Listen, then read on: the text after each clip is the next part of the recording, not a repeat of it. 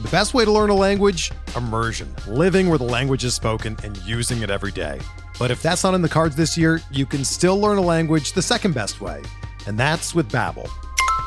Be a better you in 2024 with Babbel, the science-backed language learning app that actually works. Don't pay hundreds of dollars for private tutors or waste hours on apps that don't really help you speak the language.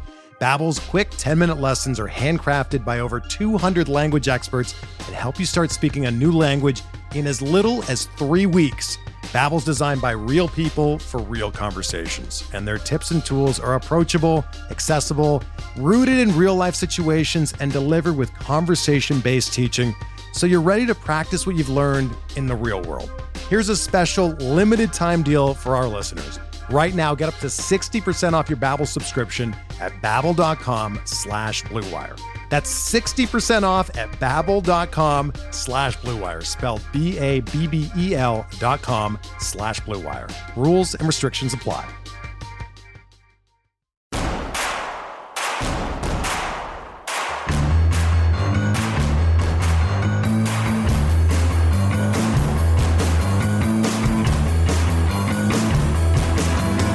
From your favorite source for Chicago White Sox talk, delivering news, interviews, analysis, and more. This is the Sox Machine Podcast with your hosts, Jim Margalus and Josh Nelson.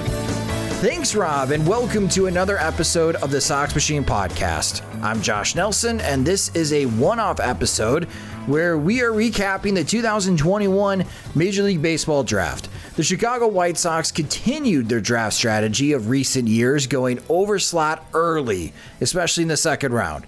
But this year, it was taking a prep player in the first round with shortstop Colson Montgomery, the first prep player the White Sox have taken in the first round since 2012. Who are the other players the White Sox drafted over the 20 rounds? Well, joining me to recap the 2021 Major League Baseball draft for the Chicago White Sox from Future Sox, it's James Fox. And hello, James. Unlike our Twitter space, this time we are recording our thoughts of the Major League Baseball draft.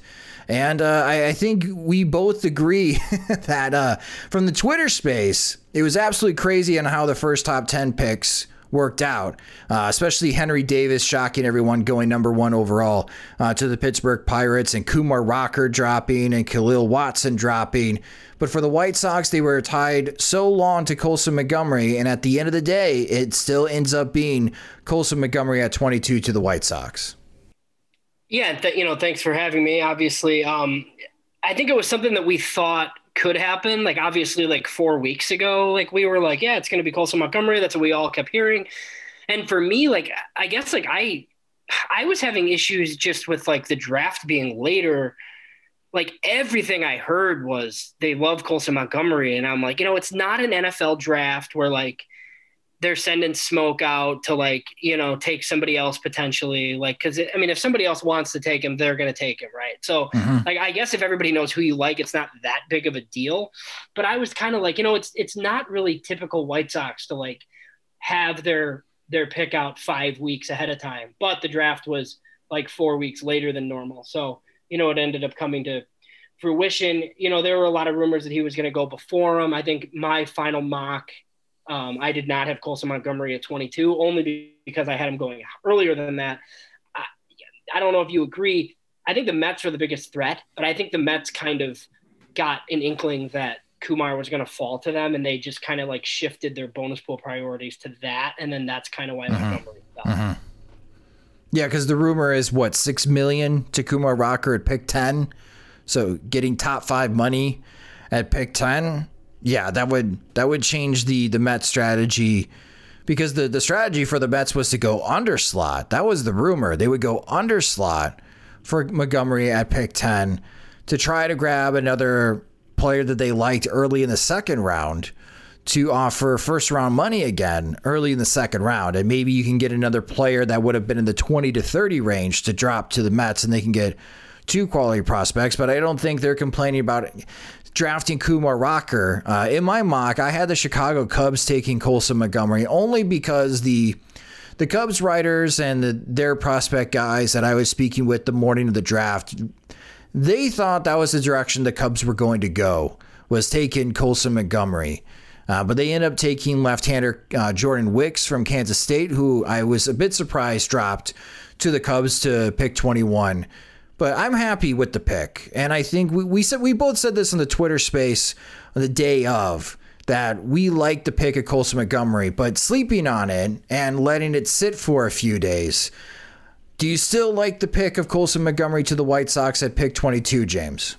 I do. I wanted him to go young, and obviously he's not as young as some others, but the White Sox think that he's going to stay at shortstop. Other evaluators think that he could. Even if not, he's going to have enough bat for third. I will say, getting Wes Kath, and we'll move on to him obviously in a bit, getting him in the second round to pair with Colson Montgomery makes me feel better about Colson Montgomery. Mm-hmm. I mean, if it's Colson and then it's like a bunch of college pitchers, like it's fine. Like it's useful for your system, but I wanted them to go prep and they did it. So I think the fact that, they got Colson at 22 and then Wes Kath at 57, I don't know how many people liked Wes Kath better than Colson, but I think they're both in similar ranges, right? So you got two players and maybe neither one of them are as high as 22, but they're both much higher ranked than 57. So yeah, I mean, they got two guys who they thought were first round talents with their first two picks. And I think after that, it was kind of easy to consider the rest of the draft gravy because, you got those two prep guys up top. Yeah, I view this as good building blocks because you and I have had this conversation often leading up to the draft that somebody within the organization has to look forward to 2024 because you have a lot of the contracts for the current White Sox core, their championship core, that they're going to expire in 2024. We don't know who's owning the White Sox. We don't know who's managing the money for the White Sox in 2024. That could all change in a couple of years, and I don't want to speculate on that front because the way the White Sox operate money-wise could, completely change, especially if fans come into droves and they get more cash. Maybe they spend more. We'll see. Maybe that's wishful thinking on my part. But at the very least, because the White Sox have two stars right now at shortstop, at Tim Anderson, and third base with Yoan Moncada, that Montgomery and Kath, they can take their time developing and they can spend, each season at a level very similar to the development that the White Sox had with Tim Anderson and that they tried to have with Eloy Jimenez and Luis Robert until both of those guys just made those levels, especially AA, look super easy compared to their teammates. I'm really excited with what the White Sox were able to do in the first two rounds. And I'm with you, James. I think that these are two good building blocks for the White Sox added to their farm system. Hopefully it gives the farm system a jolt. But do you expect to see Montgomery and Kath with Kannapolis before the season ends? I think it could happen. I think they're going to go to Arizona for sure. I don't know how quickly they are. So, at Future Sox, I've talked to a lot of the later round picks that are signing, and it sounds like most of them are going to Birmingham Monday for some sort of workout where the whole draft class is going there. And I didn't check the schedule, so the Barons must be on the road. And then I guess everybody will just go to wherever they're sent. From there, I don't know if that applies to Montgomery and Kath and Burke and some of those guys, but that's what the later guys are doing.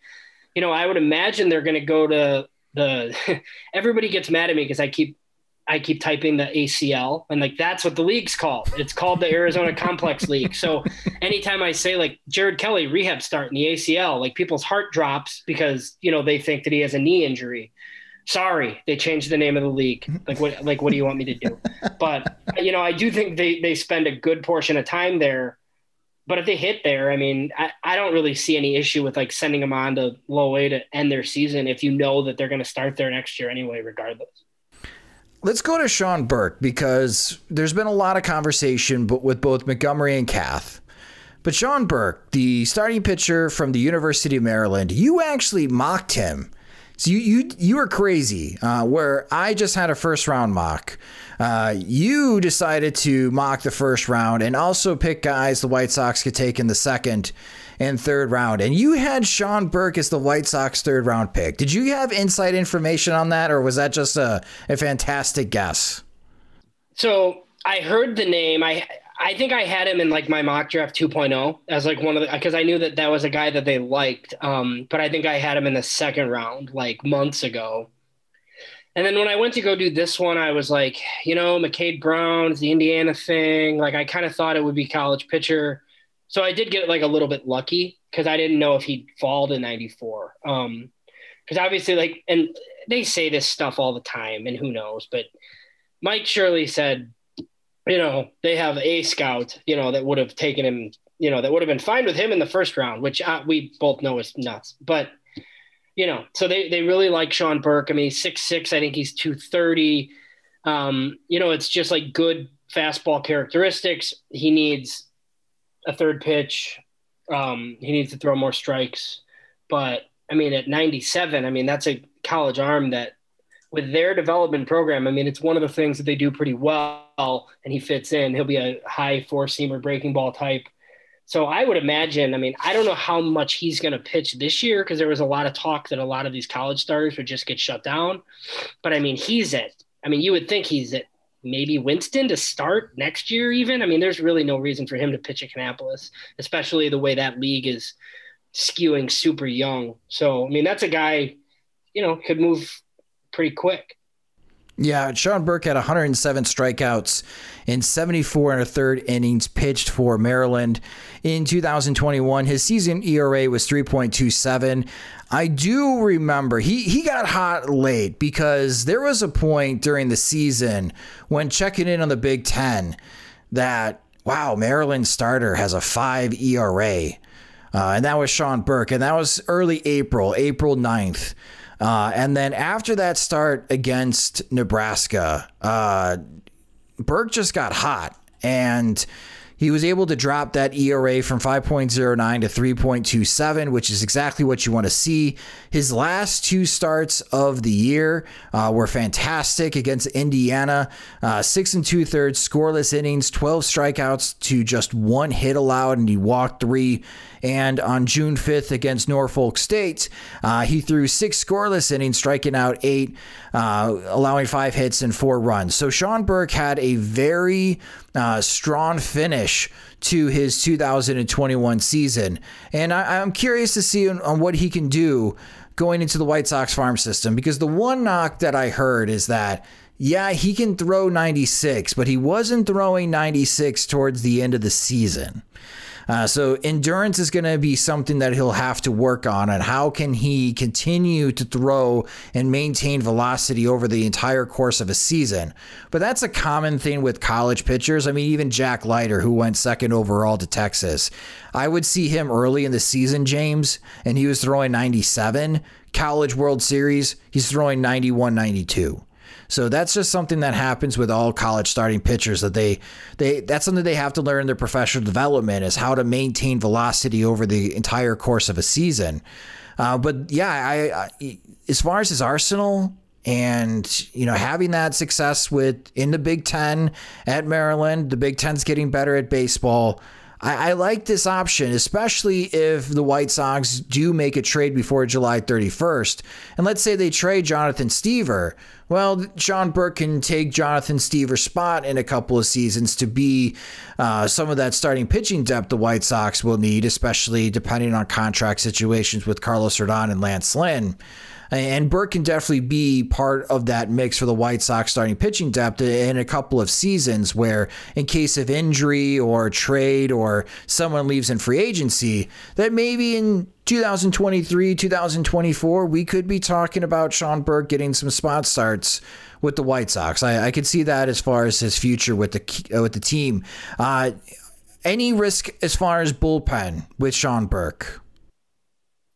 Yeah, I think there's always some. I think if a third pitch isn't good enough, I think there's bullpen risk for sure. I mean, ideally, if that happens, you've traded him already to a team that still thinks that he can start. But I mean, they think it's a starter. I mean, it's something that Mike Shirley has said over and over again, and I feel like it might be a change between him and Nick Hostetler. He wants to target starters and guys that have started. And look, there's a bunch of relief profiles in this class, but Sean Burke, they're going to run out as a starter because they think he's a starter. Do you think that he fell? Because like just looking at rankings, I mean, I think Pipeline had him in the 70s, but Baseball America had him at 54 and they had Kath at 53. So, I mean, looking at Baseball America, the White Sox got 3 of the top 55 players in the draft class, which, is great. It's pretty good picking where they're picking. Yeah, I think with Burke, he was a second, third round grade for me. So getting him in the third round is a great value for the White Sox. It gets weird in the second round because you have the teams that were clearly underslotting the first round going way over slot in the second round, right? I think Bubba Chandler went third round, and I definitely had a first round grade for him. So it gets weird as far as on how it gets shuffled on the players, but I don't think the White Sox reached, or maybe not, Sean Burke fell to the White Sox because of some negative reason. I feel like this is a good spot for Sean Burke and good spot for the White Sox to pick up someone that I do believe can be a starting pitcher with time. And like I said, in 2023, 2024, I do believe that Burke can be part of the White Sox starting pitching depth, and maybe he's getting some spot starts during doubleheaders, and we'll see where he goes. Kind of like we're in this position with Jonathan Stever, where maybe Burke, as his floor, is a quadruple A starting pitcher, James, and we don't know if he's got staying power in the major leagues or if he's got to move to the bullpen. But for a third round pick, I still think that's pretty good value for the White Sox, where they have struggled to develop third rounders to reach the major leagues at the least. Oh, yeah, for sure. And I think a lot of people like Jonathan Stever, or they did, like, until they saw him prematurely pitch in the big leagues, right? I mean, he was kind of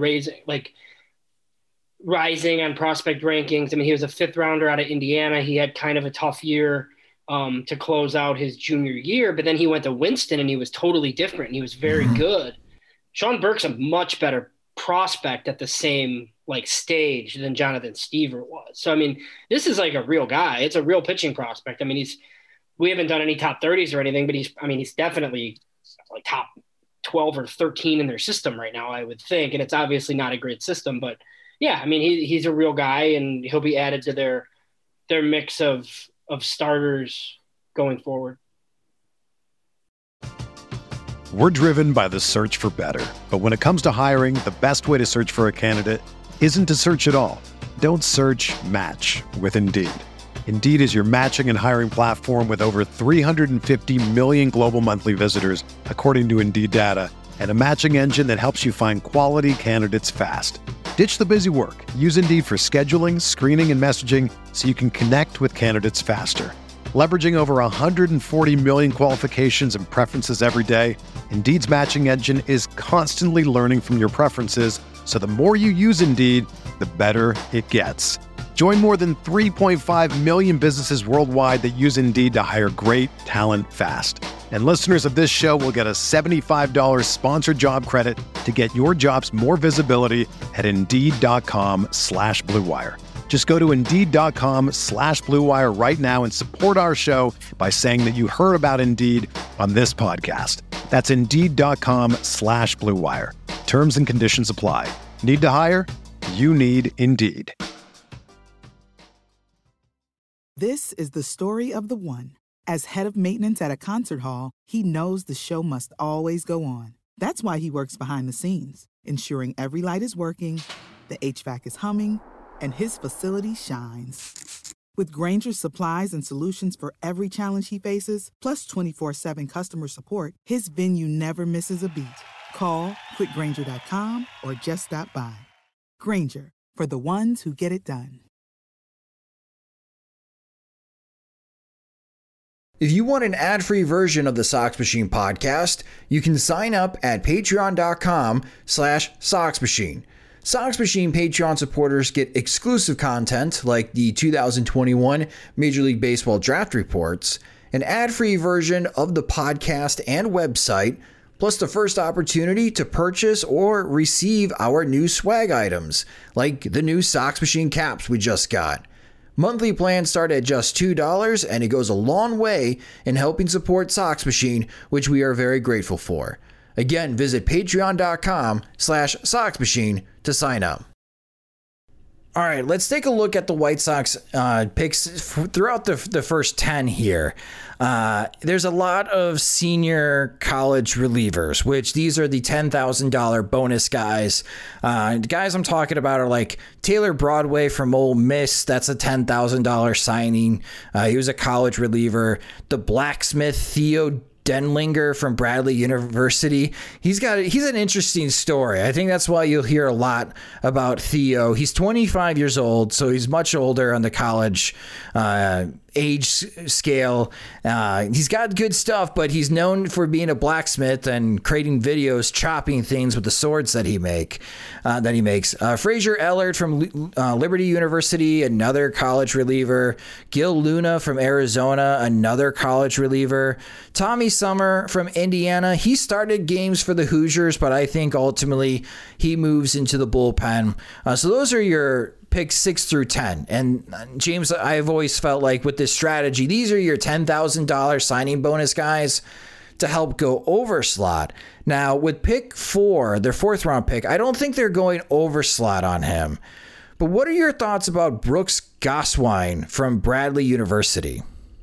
So, the thing that's weird about him is I've watched him a little bit since they've taken him, and I've talked to people, and I guess even like Kevin Goldstein and some others said that it's like a really good like left-handed arm, and he's kind of like a pop-up guy, but the numbers were bad and they should be better like pitching at Bradley, right? So maybe that's just because he's not a starter, because I think he's like ran it up to 97 from the left side and he has a good breaking ball. So then I don't know how he has an ERA in the 5s, pitching in that conference, right? So like at a certain point, like the stats matter there, but they like his arm enough to take him there. I would imagine they'll send him out as a starter, even if they think like, oh yeah, he's like a left-handed reliever at some point, So, a guy that was similar, and look, I don't think he's going to be like Aaron Bummer, because that's crazy. But I mean, Aaron Bummer was a college starter at Nebraska and he wasn't very good,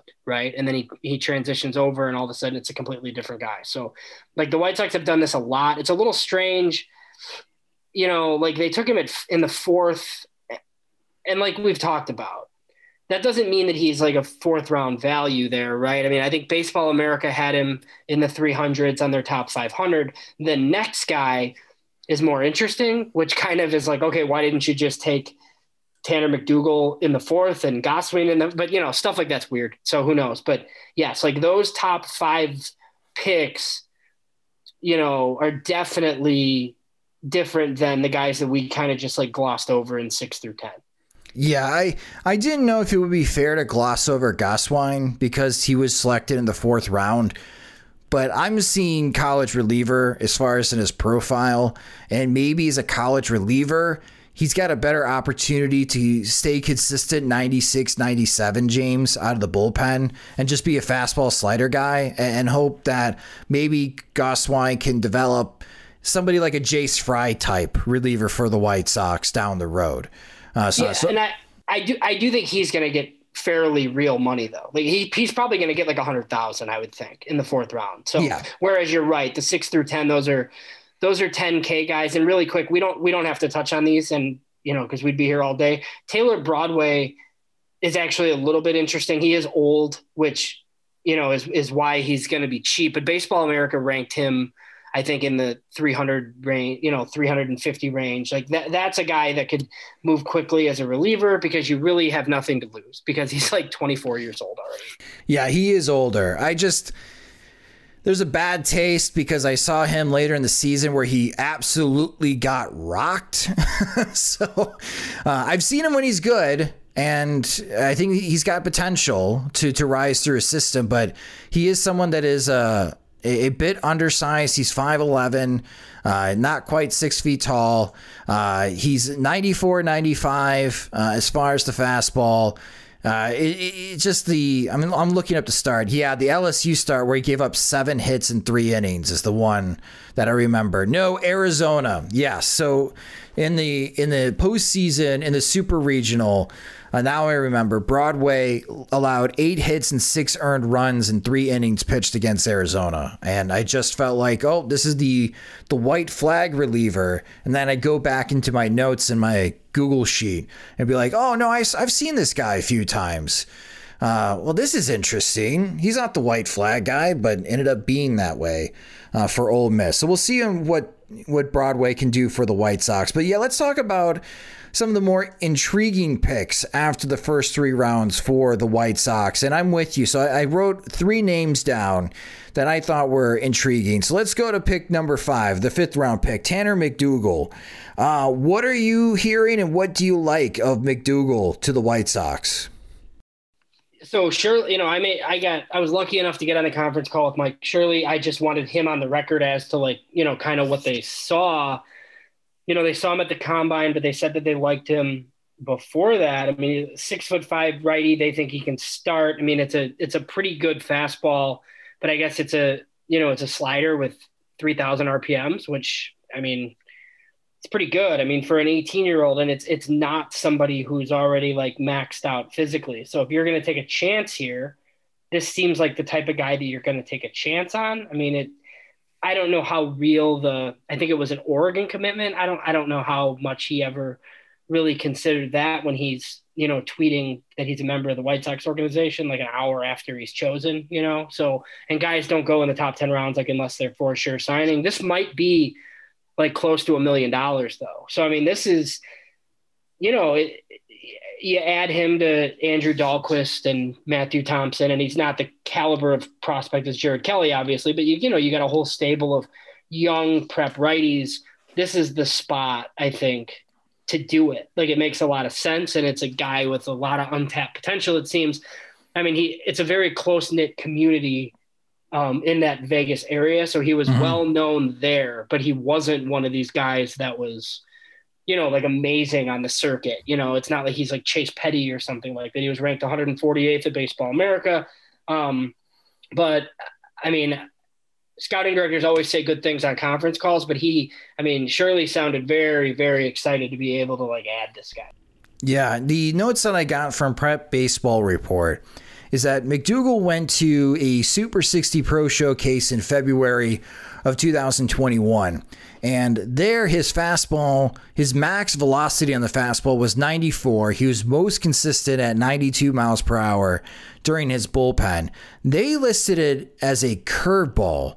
I've seen multiple reports that it's a swooping slider. So let's just split the difference and call it a slurve. It's a slurve for McDougal, and his changeup was 84 to 88 miles per hour. And asking some folks that I know, a Prep Baseball Report that saw him at the showcase, they somewhat his caliber compared him to Andrew Dahlquist, which the White Sox took in the 3rd round a couple of years ago. And they thought that he was going to go to Oregon because he was an Oregon Duck commit, and that would have been a great pickup for Oregon. But the White Sox, I'm agreeing with you here, James. They must be pretty serious in the 5th round, where the cost savings rounds through 6 through 10. And you have Kylie McDaniel of ESPN reporting that Wes Kath is going to get a bonus similar to the 40th pick of the 2021 Major League Baseball draft. So that's about $1.85 million. So your overslot guys are probably going to be Kath and McDougal. And I'm curious to see on how McDougal develops. And I'm with you, James. He gets kind of thrown into this pile with Jared Kelly, Matthew Thompson, and Andrew Dahlquist as these prep pitchers that have some promise, and we'll see if the White Sox can further develop them into more than just promising guys. Can they be part of the next wave of starting pitchers the White Sox promote to the major leagues with a timetable of, let's say, 2024? So definitely somebody to keep an eye on, especially when McDougal starts pitching again. But I agree with you with the college guys that most teams are going to shut them down. But with McDougal coming from high school and having some time off, do you think he's going to pitch in Arizona and then we'll see him next year in Kannapolis? I hope we see him. Future Sox, we're going to have Sean Williams out there a few times. He usually goes out to see the pick. So just to get some video would be good, just to see what he looks. I would imagine, like, I think the issue with the college guys, right, is all the pitching after the long layoff, but the prep kids didn't really have that. So my guess is as soon as he signs, we see him a little bit, and they won't. It might only be 10 innings or so, but at least he'll pitch a little bit. So I wrote a big long piece for Future Sox today, kind of talking about the draft class as a whole, and I separated Montgomery and Kath, but I also did, they got 4 prep players, and I'm sure we'll get to the other one, and then a bunch of college pitching. And then Mike Shirley said something that I thought was very interesting with like some of the position players that they added late. If you want to get into that too, I think you've seen some of those guys. Yeah, so let's talk about the other players that intrigue you in this draft class. So if you were to jot some guys down, because not everyone the White Sox select is going to be super interesting or intriguing, but who else is catching your attention before or even after speaking with Mike Shirley? So, I think we went back and forth a little bit. I was expecting them to take a couple of shots on day 3. And I think through round 13 or 14, it was a little bit underwhelming, right? Well, then the Cameron Butler pick happens at 15. And, it's an outfielder from Big Valley Christian High School in California. And I don't know if you looked at his statistics or not.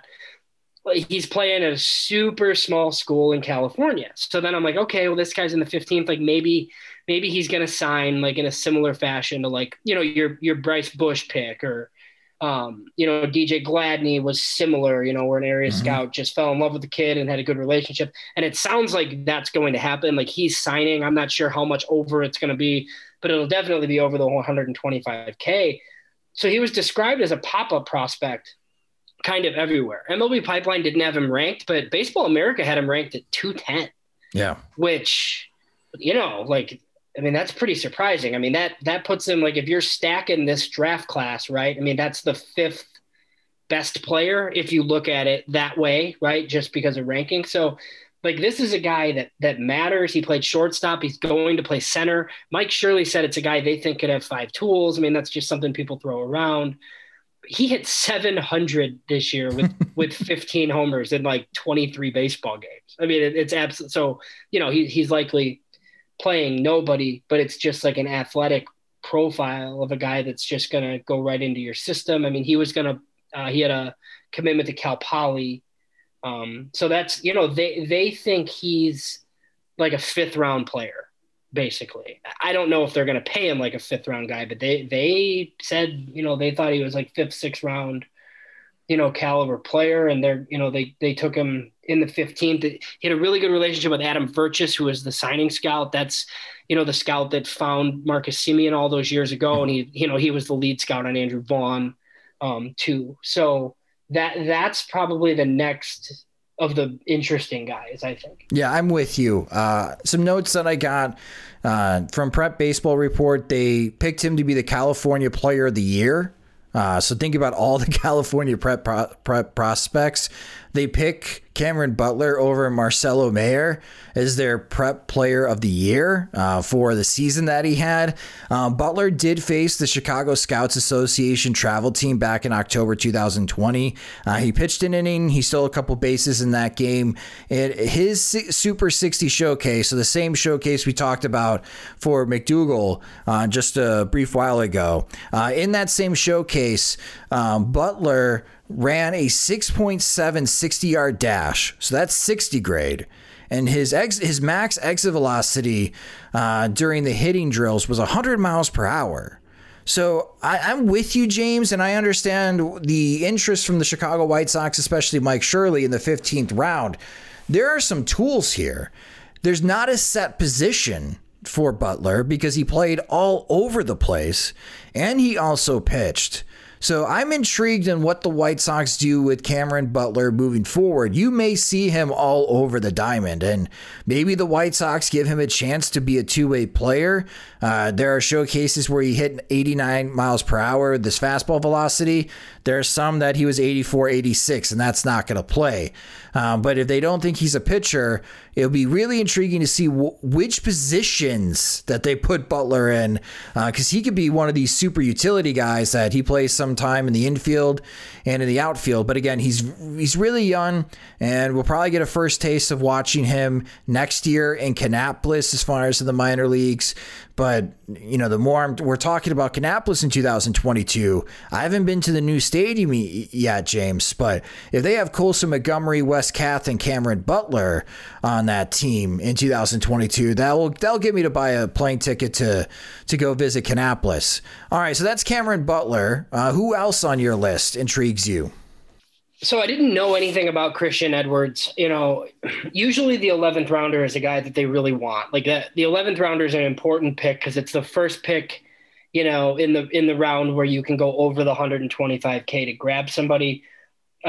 Christian Edwards, right-handed pitcher out of Jacksonville State, 6'3", 205. You know, I asked Shirley about him. Shirley said that they went in to see Trey Sweeney, and Christian Edwards pitched against him, and he was 94-98, and it was loud, he said, with a good breaking ball, athletic body. So, you know, I wouldn't be surprised if that's $150,000 to buy him out of his final year at Jacksonville State. And, you know, he just becomes like an athletic starter at the bottom of your system. And who knows, maybe he turns into something, or he's, you know, a reliever down the road. It's just like an arm that they really liked that I think was underrated. So, you know, that Jacksonville State, I don't really know. And I had never heard of him, like I said, but the 12th rounder I found funny. Like Johnny Ray he's a Quincy, Illinois guy. I think Shirley knew him very well. So Johnny Ray, I don't know how much you've watched him, but he was supposed to be like a top 5 round guy, like coming into the season. And he was pretty terrible this year. And he throws very hard, but I think he gave up 11 homers on his fastball this year. Which isn't good.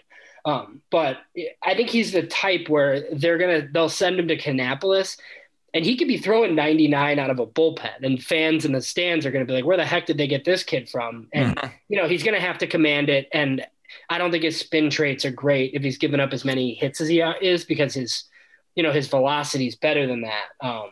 But in the 12th round, I mean, take guys that throw high 90s and see if they can figure it out, basically. Yeah, and back to Edwards. I think Edwards has a chance to be a power reliever for the White Sox, because there are some that think that he can maintain 98, 99 in short stints, like an inning or two. But yeah, mostly in his starts, he was sitting 94, 95, which is still really good. There are some guys that like his slider that have seen him. Again, these are guys that were probably at that same game that the White Sox were at, watching Trey Sweeney, who ultimately won in the first round to the New York Yankees. So Edwards is someone that's on my list of guys that intrigue me. Anyone else other than Johnny Ray, I'm not that intrigued with Johnny Ray. I'll have to see what he can do in the minor leagues, because I'm with you, James, that his pitches are a little hittable. Very much so. Yes. You know, I don't know anything at all about Colby Smelly, other than I read today that he's technically not decided what to do yet. But so then, you know, just moving on, it's a lot of college position players, and I'll let you take over for some of this, because I think you've seen some of these guys more than I have. But, you know, Terrell Tatum, NC State outfielder, Jason Gonzalez, third baseman out of Vandy, Adam Hackenberg is Christian Hackenberg's younger brother. He's been hurt a lot, but he's a catcher from Clemson. And then Sean Goosenberg from Northwestern hit a ton in the Big Ten this year. One thing Mike Shirley said is, you know, they added a lot of these Power 5 guys because they're developed well and they were well coached. And he brought it back to Colson Montgomery and Wes Kath. And when you're going to have as many high school guys like this in your system, and look, you do have some intriguing faraway guys like Brian Ramos and Jose Rodriguez, and those minor league teams are pretty bad, like as we've talked about. When you can add guys like this that can teach those guys the right way to do things, and maybe you think that stuff's overrated. I hear it coaching football all the time, and I roll my eyes because some of it I think is overrated, but maybe there is something to be said for adding, proven winners at big colleges that have performed that can help these guys along the way. And if they never make it to the big leagues for you, but Wes Kath is better because, he hung around with Jason Gonzalez for 2 years in the minors. Fantastic. Yeah, Tatum, he had a good super regional against Arkansas. I was surprised that he fell this far. I thought he could maybe go in the somebody's later top 10 picks, especially if they're looking to do an undercut deal. So I think that's a good signing for the White Sox. I think he's going to play some center field in the lower levels of the White Sox farm system. So don't be surprised if he does play in center field. I don't know if he's going to stick at center field as he progresses through the farm system. He might be better suited in left field, but I could see him in Kannapolis and Winston-Salem playing in center field. And then Jason Gonzalez. Jason Gonzalez can hit a fastball. I don't know if he can hit breaking pitches. I've seen him hit a home run against a hanging slider that was barely breaking, like just a cement mixer that was pretty much put on a tee. But there's some power. Like if he gets into one, he can launch it. And Vanderbilt head coach Tim Corbin was having Jason Gonzalez, just describing this guy. You're probably thinking, oh, Jason Gonzalez probably batted fifth, maybe for Vanderbilt. No, he batted ninth for Vanderbilt this year. He had a big home run, if you want to see the highlight, in Game 1 of the College World Series final against Mississippi State. I think he can stick at third base, or at least he'll try to stick at third base for the White Sox. That's where he'll stay, or at least that's where he played for Vanderbilt. So he's another one that I'm kind of surprised didn't go before the 17th round. I'm wondering if there was anything else that played into it, because he's definitely available. He was a senior, and his final line with Vanderbilt this year, he hit 280 with a 391 on base percentage and slugged 497. But again, I think he's got trouble against breaking pitches. He struck out 69 times to 32 walks. And he did hit 9 home runs out of the 9 spot for Vanderbilt this year in 61 games. So we'll see. I don't think he's like a legit prospect, James, but he's someone that I'm expecting once he starts getting in a uniform for the White Sox in Kannapolis or Winston-Salem, then people are going to post videos of him, highlights of him hitting home runs in the lower levels, and people are going to ask, hey, is Jason Gonzalez someone? But it's going to be continuing this conversation, much like we were having the conversation about Mike Adolfo. Yeah, there's power, but this guy's striking out 38+% of the time. So is that going to prevent them from developing and reaching the major leagues? And I think that's the problem with Jason Gonzalez, is that's what he's going to have to work on, is do a better job of recognizing breaking pitches. Because right now, I think as an opposing pitcher, you can throw him 3 average-ish sliders, and he's going to strike out. Yeah, I mean, it's kind of, going back to Micker's funny. I mean, if you put Micker Adolfo in the big leagues right now, you might as well give him, like when you go swimming as a kid and they have those like pool noodles. That's what it would look like. If it would be like trying to hit a golf ball with one of those, I feel like, which is, people see the big power and that's fine, but, it only takes you so far. I think of these guys, the one that intrigues me the most is Adam Hackenberg. He's the youngest of the group. I hadn't really seen him at all. I know he's had a lot of injury questions, but, Shirley said that they've been scouting him for a long time, but they think it's a plus defensive profile. So look, I mean, if it is if that's true and it is a plus defensive profile, like catchers take a while, but like he'll be in the minors for a while. If he hits it all, but he can catch, there's always some big league versatility, because I mean, Seby Zavala is in the big leagues right now. And, he struck out 37% of the time at Charlotte too. So if you can catch, like there's a shot. Is he going to sign? He is signing. Yeah. Okay. That was my question about Adam. It's weird. Like, because I think he was in his 4th year, I think, but he's only going to be 21 somehow. So yeah, he did. He confirmed that he's signing and he's in that group. I mean, so Shirley did mention, he said he had some bumps in the road with his health, but he's back healthy now. The bat's coming back together, strong, durable body, So I don't know what the injuries were, but it seems like he's had quite a bit of them, or quite a few. Yeah, it's impacting as far as his ability hitting wise with power. He just doesn't hit with a lot of power.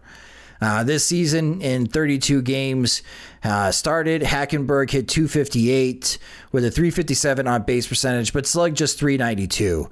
He had 27 strikeouts to 13 walks. So it's definitely more contact than power. So I'm intrigued if he is, because he still had a couple of years remaining as far as eligibility with Clemson. So that's why when they selected him, I thought, well, is this a throwaway pick? Because he's going back to Clemson. But if he's signing, going back to the White Sox as far as young pitching staff, right? They have all these teenagers. You're adding Tanner McDougal to the list with Kelly and Thompson and Dahlquist. That maybe having somebody that is really good defensively and that has experience working with the pitching staff, especially from a Power 5 school like Clemson, there are benefits to having somebody like Hackenberg in tow within your farm system. He may never reach the major leagues, but at least he could help out the prep pitchers that we are hoping could reach the major leagues in 4 to 5 years. Maybe he can help out with their journey. Yeah, and he mentioned that there was a lot of catching discussion in the room, he said, and look, some of this stuff is just what these guys say to get off of a conference call. But, they do need lower level catching depth, like in their system. So they added this guy, when he was talking, he made it seem like Kobe Smelly was, he said there was, they were excited to get him along with Kobe Smelly out of Shelton State. He called him a junior college kid with tremendous upside. And he basically said that they landed Kobe Smelly because of COVID, because the junior college kids basically stayed a year longer than they should have. So if he would have went on to, I think it's Louisiana Lafayette where he's committed to. So if he would have went on to Louisiana Lafayette, he wouldn't have been eligible for the draft this year, but he was because he stayed at junior college. And he basically spoke as if they had both of them in the fold. I just, linked in my article today, there was an article out of Louisiana that said that he hadn't decided yet. So who knows? Maybe that's just a matter of they have to see how much money they have left on top of the $125K to get him to not go to Louisiana. All right. So anybody else on your list of intriguing guys or anyone that of interest that White Sox fans can prepare to track? Because I'm out of guys on my list. Yeah, no, that's it. 20-round draft, the first 5 were important, and then the 15th rounder, and then anything after that. If the Sox have had a decent track record lately of stumbling on guys that are useful. And we'll see if we come up with some. I do agree with you, though. People that are heavy into the minor leagues, they're going to see some of these college guys in the lower level that play very, very well. And then they're not going to be ranked on top 30 prospect lists. And, it's just because they're not really prospects, right? They just, they're hitting at Kannapolis against young players, and then they get to Double-A, and it's kind of just over. They've had a lot of guys like that over the years. Yeah, Jason Gonzalez could hit 15 home runs for Kannapolis and Winston-Salem. Get to Birmingham and he can't hit. Yeah, that's exactly how I. And Terrell, and from what I've seen of Terrell Tatum, he's gonna be a guy that the kids in those small towns want to go to the Cannonballers game to see Terrell Tatum run around and grand old time. He could be like a Joel Booker. Yeah, that's a good comp. That's the type of guy. Booker was already kind of old when he entered the system, so he was never really a prospect. And look, Tatum might not be either. But yeah, farm systems need these types of guys. Well, you could read James's work over at FutureSox.com. Again, he did an excellent job recapping 1 through 20 for the White Sox 2021 draft, and he and I always have fun covering the Major League Baseball draft, especially with the White Sox perspective. And you can follow James on Twitter. He's at JamesFox917. And James, next year we're going to be in the same boat, man. The White Sox picked 22nd overall in the 2021 draft. In 2022, with the way that things are shaking, the White Sox are probably going to pick after the 25th pick. If not, picks 26, 27, 27, 28, maybe even 29 if they win the whole damn thing. That would be very exciting. So I can't wait to host a 3.5-hour Twitter space covering the first round draft next year. I know. I hope that we have that problem. Right. It's a good problem to have. I hope that we have to cover 30 picks in the first round. That would be a tremendous outcome, I think. Yeah, that would be. Yeah, because that's where, the Dodgers consistently keep picking and they still do a good job and you can still get good players. And I think, at least for me, that's the takeaway, that even though the White Sox are drafting later, and they will consistently draft later, especially during this championship window, I know they always get compared to the Cubs rebuild. But the Cubs, I think, didn't do a great job of drafting, and they kind of stopped developing talent. If the White Sox don't want to have the same fate that's plaguing the Cubs right now, before they have to make some really tough decisions before the trade deadline, I think it needed to start this year with an eye towards 2024. And in future draft picks, in future draft classes, that's all they just have to keep doing, is keep feeding the system with this young, exciting talent, high ceiling talent early. And I think they need to continue this strategy, James, of going over slot, especially in rounds 2 and 3, to try to get 3 high quality guys and not be so concerned if this is a good overall 20 round draft. Just, I think, do the best that you can to at least get 5 really good players out of this class and move on. Yeah, I think, while you're winning, right, you want to add young athletes and you want to continue to add pitching. And it's the one thing that the Cubs didn't do. They didn't develop any young pitching. And you can't buy pitching every year. You can buy some, but you can't do it all the time. So, and this is where, this is one of the spots where having a bunch of scouts probably helps the White Sox. I think like you said, you go over slot early with prep athletes, and then you trust that your scouts on the ground can find Jonathan Stevers in round 5 and Jimmy Lambert's in round 5 and Cody Hoyer's in round 6. Look, even if you're finding relievers in rounds 5 through 10, that's one less guy that you have to pay for. So I think, they're not going to have a top 5 farm system anytime soon. They're not going to be the Dodgers. But if you can stay in that 15 to 25 range, you should have enough to trade to win baseball games and to just, have enough to be a pretty good organization going forward. James also talks about the White Sox farm system and what's going on with the White Sox with Mike Rankin on their podcast, the Future Sox podcast, which you can subscribe to that podcast wherever you listen to podcasts. And James, again, this is always fun to collaborate with you for the Major League Baseball draft. And thank you so much for hopping on the Sox Machine podcast. Yeah, thanks for having me. I appreciate it. That will do it for this episode of the Sox Machine podcast. Thank you guys so much for listening.